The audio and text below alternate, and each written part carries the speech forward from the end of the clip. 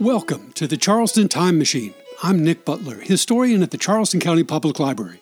The steady growth of Charleston's population in the generations after the American Revolution required municipal authorities to provide a succession of public burial grounds for its poorest citizens, transient visitors, and enslaved people of African descent. The Potter's Fields provided for their burials occupied nearly 35 acres beyond those used during the colonial era. But all of that real estate has been developed for other uses over the past 2 centuries. By tracing the outline of this forgotten landscape and the records of public burials within the city, we can estimate the frightening extent of that subterranean population.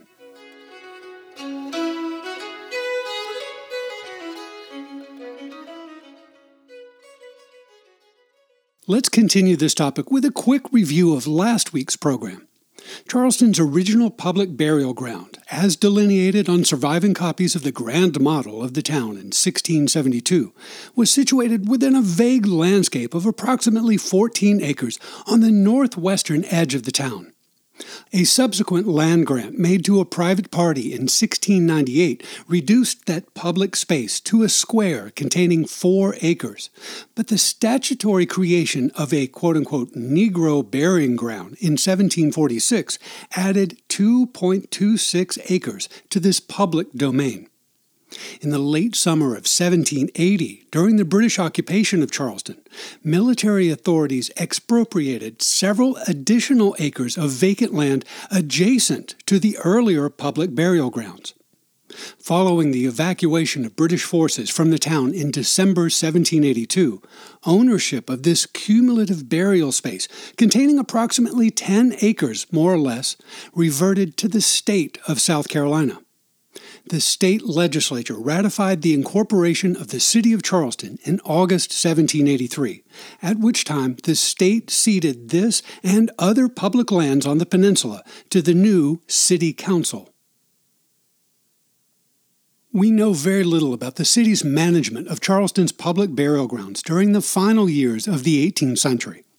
If the city kept written records of the names of persons interred and number of burials made during this period, such records disappeared in the spring of 1865 during the confusion that reigned over the city at that time.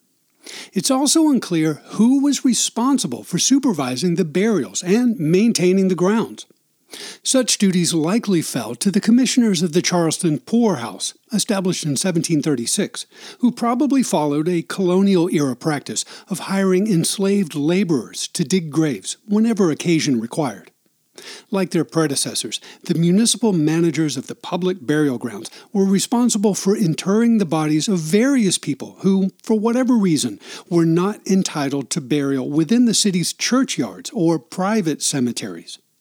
This mixed population included white paupers and visitors known as strangers, enslaved people of African descent, indigent free people of color, as well as the bodies of white children from the Charleston Orphan House, established in 1790, white adults from the city's poorhouse, and enslaved people who died in the city's notorious workhouse. By the end of 1792, city authorities determined that the old public burial lands located on the northwestern edge of urban Charleston were approaching their maximum capacity. In January 1793, the city council purchased from John Pogue a vacant rectangular lot at the northeast corner of Cumming and Boundary Street, now Calhoun Street, containing 3.4 acres. To help you visualize the outline of this property, let's take an imaginary tour of the site. We'll begin at the northeast corner of Cumming and Calhoun Streets and walk 635 feet to the north. At the corner of Vanderhorst Street, we turn to the east and walk towards the Cooper River. After traversing 189 feet, we turn to the south and proceed 183 feet 6 inches through the middle of what is now an asphalt parking lot. At the southern edge of that lot, we again turn eastward and proceed 63 feet to the southeast corner of the parking lot. From that point, the property line extends southward a further 426 feet to Calhoun Street, and then continues westward for 252 feet to our starting point at the corner of Cumming Street. 20 months after purchasing Mr. Pogue's land, Charleston City Council determined to close the old public burial lands that had been in use since 1672. As I mentioned in last week's program, that accumulated land might have received as many as 13,000 corpses over a period of 120 years. On August 20th, 1794, City Council adopted the following resolution, which was immediately published in the local newspapers. Quote, "Whereas it becomes at this time necessary that a place be appropriated for the burial of strangers, those who may die in the poorhouse, hospitals, and Negroes. Therefore resolved that the lot of land lately bought from John Pogue on the north side of Boundary Street be applied to the above purpose, and that the commissioners of the poorhouse have the same under their direction." End quote. Starting in the autumn of 1794, if not earlier, the commissioners of Charleston's municipal poorhouse were nominally in charge of maintaining and supervising the public cemetery. Little is known about their activities, however, beyond the fact that the city erected a wooden fence around the perimeter of the new Potter's Field. Municipal authorities kept no paper records of the number of people buried within its bounds or the causes of their respective deaths. There was no agent charged with the duty of ensuring the graves were dug in vacant soil and that the grave shafts descended to a proper depth. White folks and black folks were apparently buried side by side without regard to the customary distinctions of race and class. Bodies were occasionally interred without the knowledge or permission of municipal authorities, sometimes taking place after dark or before sunrise under questionable circumstances. It is possible also that some persons illegally removed corpses from the public cemetery for use in anatomical dissections, although documentary evidence confirming such practice has not yet been found. To address all of these shortcomings, Charleston City Council ratified an ordinance in July 1801 to create greater oversight of the public cemetery. The first 3 paragraphs of this law provide valuable information about the new officer in charge of the facility and the physical layout of the segregated ground under his control, and so they merit a full reading. Section 1, quote, "Be it ordained by the intendant and wardens in City Council assembled, and it is hereby ordained by the authority of the same, that a discreet and proper person be elected by council to the office of superintendent of the city burial ground, to remain in office during the pleasure of the City Council, to be paid by the fees and emoluments hereinafter mentioned and reserved to him, whose duty it shall be to keep the keys and have charge of the said burial ground, and under whose superintendence and privity the same shall, from time to time, be opened and interments made as hereinafter directed, or as may from time to time be directed by the City Council." Section 2. And be it further ordained by the authority aforesaid, that a partition fence, similar to the fence with which the whole cemetery is already enclosed, shall be erected through the present burial ground, so as to cut off the northern side of the same, an area not exceeding 1 acre, to be exclusively reserved and appropriated to the interment of free white persons, strangers, and foreigners, not subject to be interred in the yards of any of the churches in this city. That the part allotted as aforesaid be divided by right-angled lines into oblong areas 8 feet in breadth, that the graves be opened across the said areas in regular succession, so that each area be filled before any ground be broken in the next.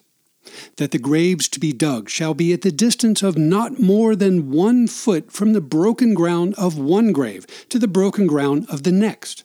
That regularity and uniformity be preserved, and the ground economized as much as possible. Section 3. And be it further ordained by the authority aforesaid, that the residue of the said burial ground be appropriated for slaves and people of color, free Negroes, mulattoes, and mestizos, that the uneven places be leveled, and when done, that the whole be divided into oblong areas of 8 feet in breadth, in the manner as mentioned in the preceding clause of this ordinance, and that the graves in future be dug therein as nearly conformable to the regulations aforesaid as the nature and circumstances of the ground will admit." End quote. The Public Cemetery Ordinance of July 1801 further directed that no graves shall henceforth be opened except under the direction of the superintendent, who was empowered to collect various fees for his attendants and hire grave diggers to perform the work. The superintendent was required to keep record books identifying the individuals buried under his care, including their name, age, place of nativity, and cause of death. Anyone attempting to sneak bodies into or out of the public cemetery without the superintendent's permission would be subject to a fine of $20. The superintendent was responsible for ensuring that bodies were buried at least 6 feet below the surface of the ground, and that no burials took place after sunset or before sunrise. At all other times, however, he was required to be, quote, "always ready without delay," end quote, to receive applications for burials from private citizens and from the officers of the various municipal institutions. Bodies received from the city orphan house, poorhouse, or marine hospital were to be interred free of charge, but all other parties were required to pay the superintendent for the right to use the public cemetery. To this end, the City Ordinance of 1801 provided a schedule of fees that ranked corpses by race and stature.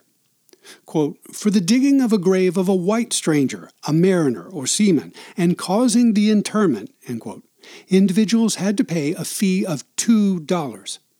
The owners of enslaved adults, measuring, quote, "upwards of 4 feet 6 inches in length," end quote, were required to pay $1.25, while the burial of, quote, "slaves less than 4 feet 6 inches in length," end quote, cost only $1.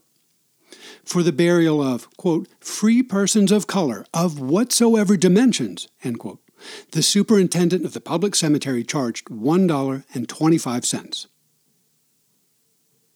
We might think of Charleston's early public cemeteries as featureless landscapes, unencumbered by tombstones or other markers, where the community's poorest citizens might wander freely to remember their loved ones. According to the fee schedule established by City Council in 1801, however, such was not the case. The superintendent of the public burial ground was authorized to charge 6 1/4 cents to unlock and open the gate, quote, "for any person desirous of visiting the same, except city officers," end quote. He also charged 6 1/4 cents for recording the decedent's information in his record book, and a similar sum to anyone, except city officers, wishing to peruse the record books for information about past burials. If family or friends wished to install a marker above a particular grave, they were obliged to render further fees to the superintendent. For opening the gate and, quote, "attending the erection of any form over any grave," end quote, he charged 25 cents for markers made of wood only, and $1.50, quote, "where the form erected is of brick, stone, marble, in whole or in part, or of materials other than wood," end quote. The implementation of various service fees at the municipal potter's field might seem mercenary today, but Charleston City Council deemed the charges necessary for the improved management of an important public amenity. Nevertheless, citizens complained about the imposition until the city offered a compromise. In August 1802, 1 year after adopting its new schedule of cemetery fees, City Council conceded that the prices were too exorbitant and ratified a reduced price list. To ensure that the superintendent of the public burial ground would remain attentive to his superiors, the city also made his employment subject to an annual review and re-election every October. Throughout the succeeding decades, the city repeatedly revised the schedule of fees due to the superintendent and continued his position beyond the Civil War. The Potter's Field opened by the city of Charleston in August 1794, which encompassed 3.4 acres of land, was declared to be filled to capacity with human bodies exactly 13 years later, in the summer of 1807. If we follow the instructions articulated in the city's cemetery ordinance of 1801, which specified that each grave should occupy a space 8 feet long and approximately 4 feet wide, we can estimate that the land's subterranean population had reached a total of approximately 4,600 individuals of various sizes and ages. Dividing that figure by 13 years, we can conclude that the city's superintendent of the public burial ground interred an average of approximately 350 people every year, or nearly one per day. During an era when Charleston's urban population averaged around 20,000 people, municipal authorities buried approximately 1 3/4% of the city's residents in a pauper's grave every year. Such numbers would cause outrage today, but they were not unusual during that era of poor health care and the rigid politics of systemic racial oppression. On the 20th of June, 1807, Charleston City Council ratified an ordinance to regulate interments in a new city burial ground and to refine the duties of its superintendent. The preamble to this law declared that, quote, "the public city burial ground between Boundary, Cumming, and Vanderhorst Streets is so filled with graves as to be no longer fit for interments." For the purpose of obtaining another suitable cemetery outside of Charleston's corporate limits, city authorities had lately purchased a piece of land situate, lying, and being at Cannonboro and forming a square bounded by Thomas Street, now Ashley, B, President, and Doughty Streets, end quote. From and after the first day of August, 1807, continued the ordinance, quote, "all interments on the aforesaid burial ground between Boundary, Cumming, and Vanderhorst Streets shall cease, and from thence and thenceforth the above described public square at Cannonboro shall be known and distinguished by the name of the city burial ground, and exclusively used as such," end quote. Although the square in question was to be used exclusively as the city's public cemetery, the property was not entirely devoted to burials. To make the superintendent more attentive to his duties at the site, the city paid for the construction of a house, kitchen, and outbuildings on a portion of the square containing less than 2 acres. The ordinance of 1807 required the superintendent to keep his residence upon the aforesaid public square at Cannonboro, which he occupied without paying rent. In return for such free accommodations, the city required the superintendent to maintain the house, fences, and grounds, and to pursue no other forms of employment that might require his absence from the aforesaid place of his residence. As in the Public Cemetery Ordinance of 1801, the revised law of 1807 directed the superintendent to divide the remaining ground into 2 segregated parcels, the larger of which was reserved for enslaved people and free people of color, and to erect a partition fence between the white and black sections. Within each portion, he was to lay out rows 8 feet wide and economize the space devoted to each burial, as specified in the earlier ordinance.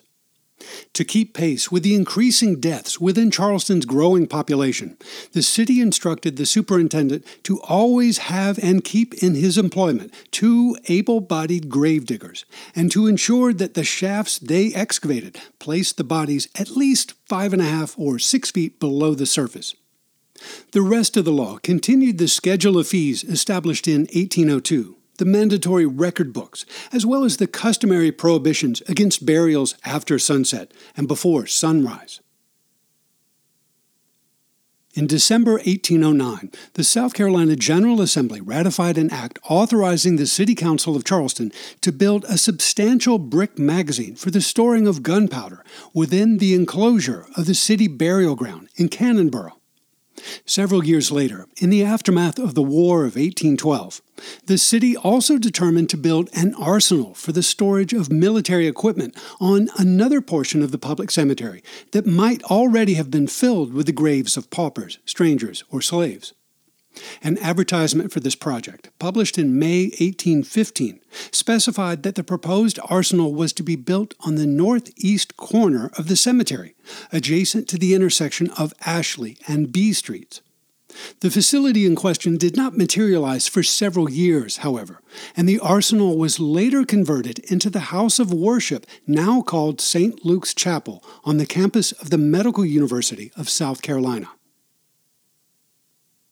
By the late 1830s, the military facilities located within the public cemetery occupied around 1/4 of the land bounded by Ashley, B, President, and Doughty Streets, or approximately 3 acres, while the superintendent's residence occupied nearly 2 further acres within that square. The remaining 7 acres, and perhaps some of the land used for interments before the construction of the magazine and arsenal, were nearly filled to capacity with human bodies by the autumn of 1837. On the 24th of October in that year, Charleston City Council read a report that the remaining land available for the burial of white persons at that site was low, marshy, and, quote, unfit for that purpose at this time, end quote. The superintendent was instructed henceforth to use a higher section of land, quote, where there can be no difficulty in sinking to 5 feet 6 inches, end quote. But vacant high land at the site was rapidly diminishing. In January 1838, City Council determined, quote, that the city burial ground, having been already extensively used for many years, is not now of sufficient extent to answer the purposes of the city, but for a short period. To provide for the future convenience of the people of Charleston in that regard, while large bodies of land immediately contiguous to the city may be purchased upon valuable terms, end quote. City Council resolved to begin shopping for a suitably large tract that would accommodate the city's growing population in the coming decades. While municipal authorities searched for a new Potter's Field on the peninsula, Council empowered the mayor to negotiate the sale of the entire public cemetery in use since 1807 to the United States government for use as a federal arsenal. The last burials at this site took place on November 21st, 1841. Of the 12 acres contained within the square bounded by Ashley, B, President, and Doughty Streets, at least 7 acres were devoted exclusively to the interment of white paupers and strangers, enslaved people, and free people of color. If we use the same formula derived from the City Ordinance of 1801 that we applied to the previous public cemeteries, we can estimate that approximately 9,500 people were likely buried within the square now occupied by various buildings associated with the Medical University of South Carolina. Other historical resources exist that can help us to refine this estimate.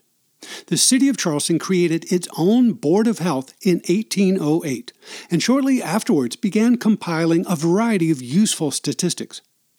Perhaps inspired by the 1801 ordinance requiring the superintendent of the public cemetery to keep interment records, the Board of Health collected similar data from all local burial grounds and began compiling a weekly register or return of deaths within the city of Charleston.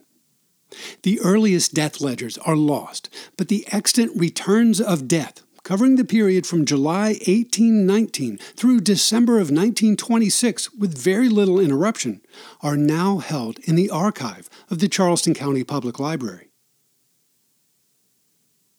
In recent weeks, I consulted the archival returns of deaths and made a quick tabulation of the interments in the city's public burial grounds. From the earliest surviving records in mid-July 1819 through mid-November 1841, a period of 269 months, I counted just over 7,000 individuals, of whom just over 5,000 were people of African descent. That number reflects an average of 26 burials per month, or just over 300 burials per year. This figure allows us to estimate that approximately 3,600 people were interred within the public cemetery at Cannonboro during the 12 years preceding the extant records, which yields a total of approximately 10,600 burials at this site between the 1st of August, 1807, and the 21st of November, 1841. I suspect that this number is low, however, because the extant death records of this era contain several thousands of entries for which the place of interment was not recorded. At least some of these blank entries likely represent burials within the city's public cemetery, and so the total number of interments at this site might be higher than 11,000. More than 2 years before the closure of the public burial ground at Cannonboro, the city secured a new location for its successor. In March 1839, the Committee on Contracts reported to City Council that they had negotiated with John Holbach for the purchase of his farm on Charleston Neck for the establishment of a public cemetery.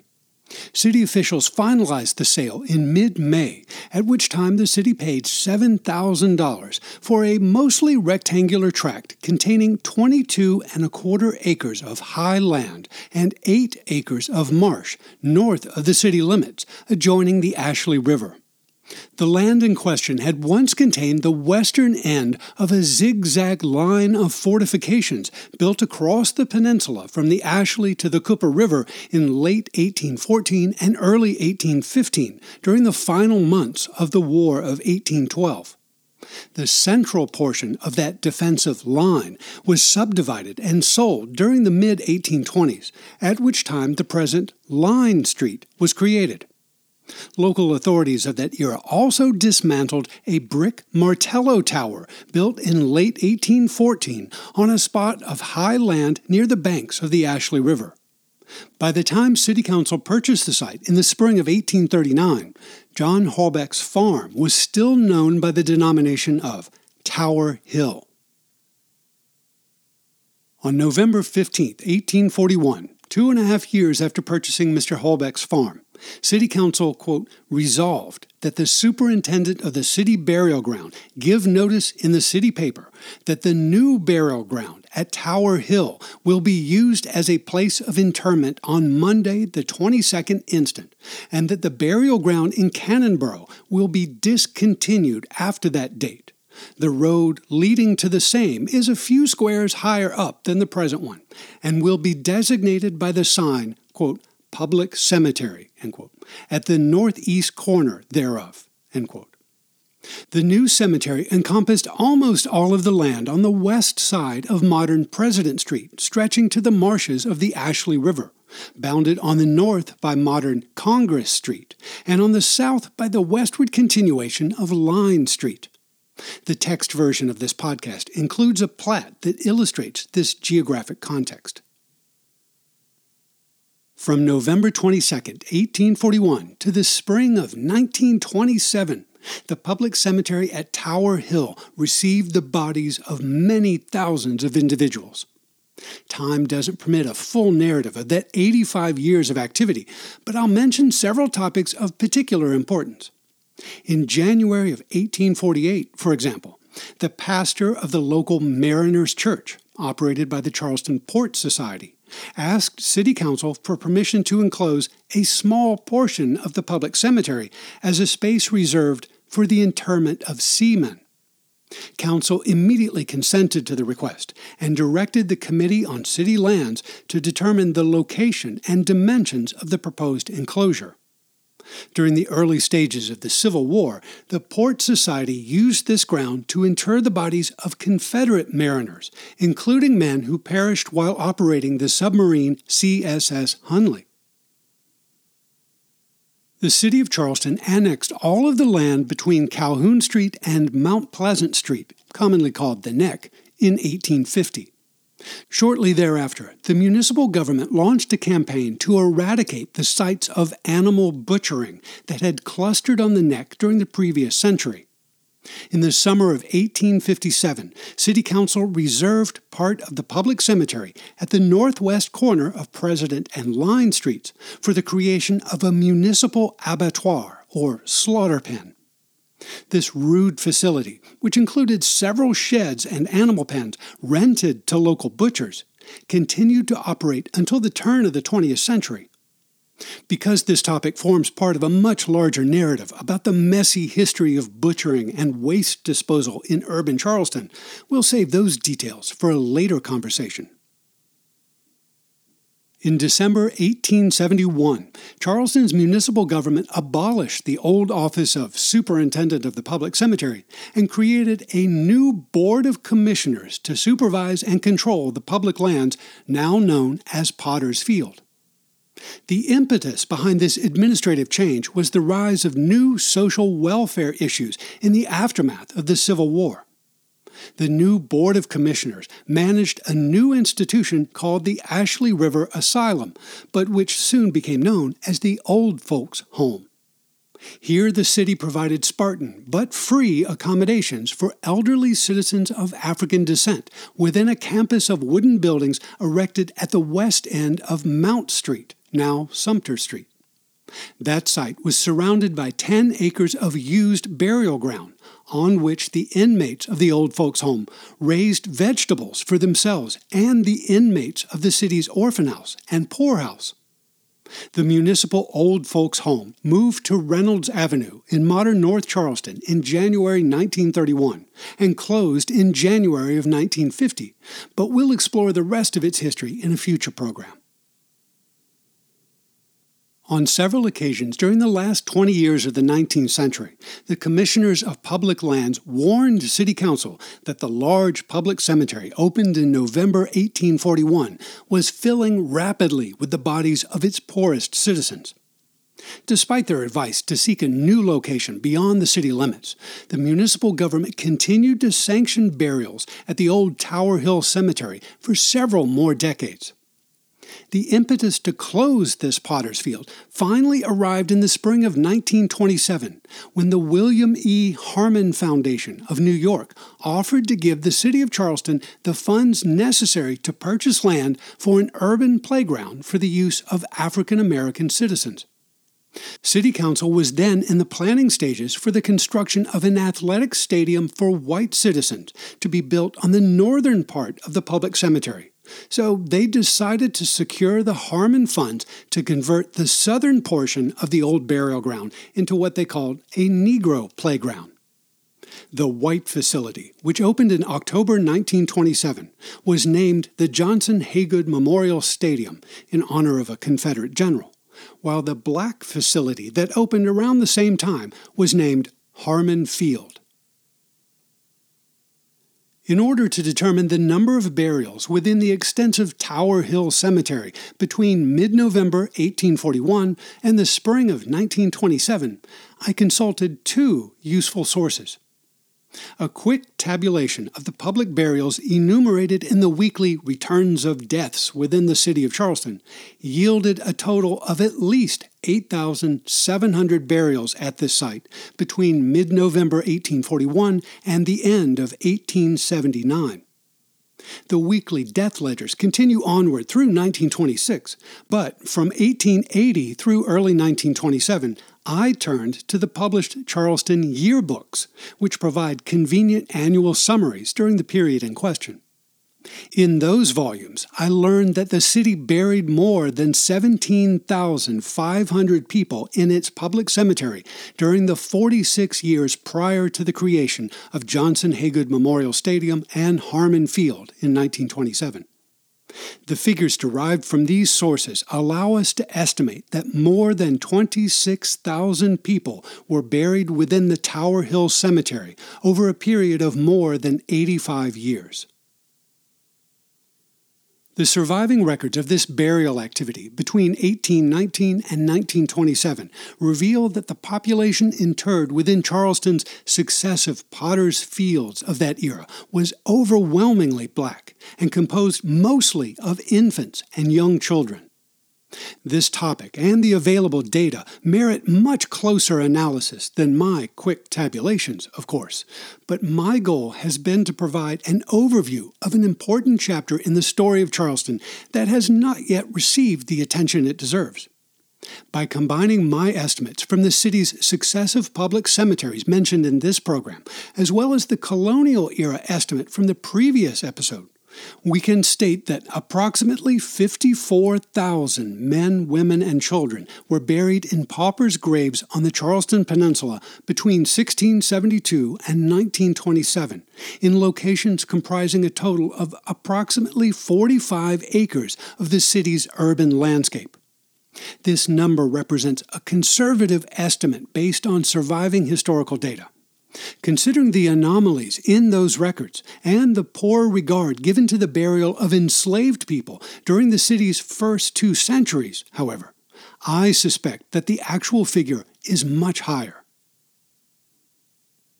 To accommodate the burials of its poorest citizens and transient visitors after the close of the Tower Hill Cemetery in 1927, the city of Charleston reached across the Ashley River. Several months of negotiations concluded that July with the purchase of 2 acres then described as being, quote, at 7 Mile on the Ashley River Road in St. Andrews Parish, end quote. The site in question became known as the St. Andrews Public Burial Ground and was used as a potter's field for 34 years. It is now a wooded lot surrounded by suburban residences near the eastern end of Savage Road. Charleston County created its own health department in 1920, and it formally absorbed the City of Charleston's older Board of Health in the spring of 1936. When the St. Andrews Public Burial Ground became filled to capacity in the summer of 1961, the county government purchased a rural tract of 2.66 acres on Johns Island. That site, officially known as the Mary Ann Point Indigent Cemetery on Mary Ann Point Road, remains active to this day and represents the continuation of a charitable tradition dating back to the founding of Charleston. Thanks to improvements in healthcare and expanding economic prosperity over the past century, combined with the mass migration from urban to suburban neighborhoods after World War II, the memory of burial grounds set aside for the less fortunate faded from the public consciousness. On several occasions, however, various construction projects on the Charleston Peninsula catapulted the topic into the headlines. In 1948, for example, the construction of a new and improved version of Johnson Haygood Stadium displaced hundreds of graves, including some within the Mariner Cemetery created a century earlier. The expansion of the campus of the Medical University in the spring of 1968 uncovered hundreds of unexpected graves within the old Cannonboro Cemetery that had to be exhumed and reburied elsewhere. The construction of aquatic facilities within Harmon Field in the 1970s and again just a few years ago encountered volumes of unidentified human remains, while renovations at Johnson Haygood Stadium in 1999 revealed that workers had failed to exhume the paupers and mariners they had encountered in 1948. To address and mitigate such encounters, the city has repeatedly engaged firms like Brockington and Associates that specialize in the excavation and management of historic cultural resources, and will continue to partner with such agencies in the coming years. There have always been other burial grounds on the Charleston Peninsula besides the public cemeteries, of course, belonging to a large number of churches and private societies from the beginning of the town in the late 17th century to the present. Most of those churchyards and graveyards are well marked and remembered, however, while the legacy of the city's successive potters' fields has faded from our collective memory. In this era of heightened awareness about the cultural value of burial sites belonging to all citizens, regardless of race, creed, or net worth, I believe it's important to acknowledge the breadth of the burial traditions across our community. The forgotten dead of Charleston's public cemeteries no longer have a voice, but they all deserve to be acknowledged.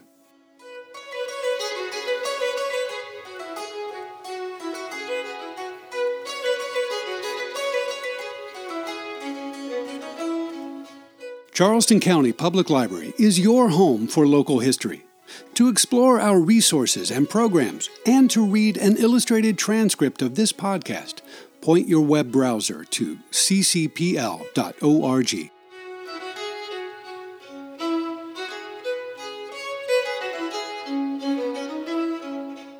Thanks for listening to the Charleston Time Machine. This is Nick Butler, and I'll see you in the future.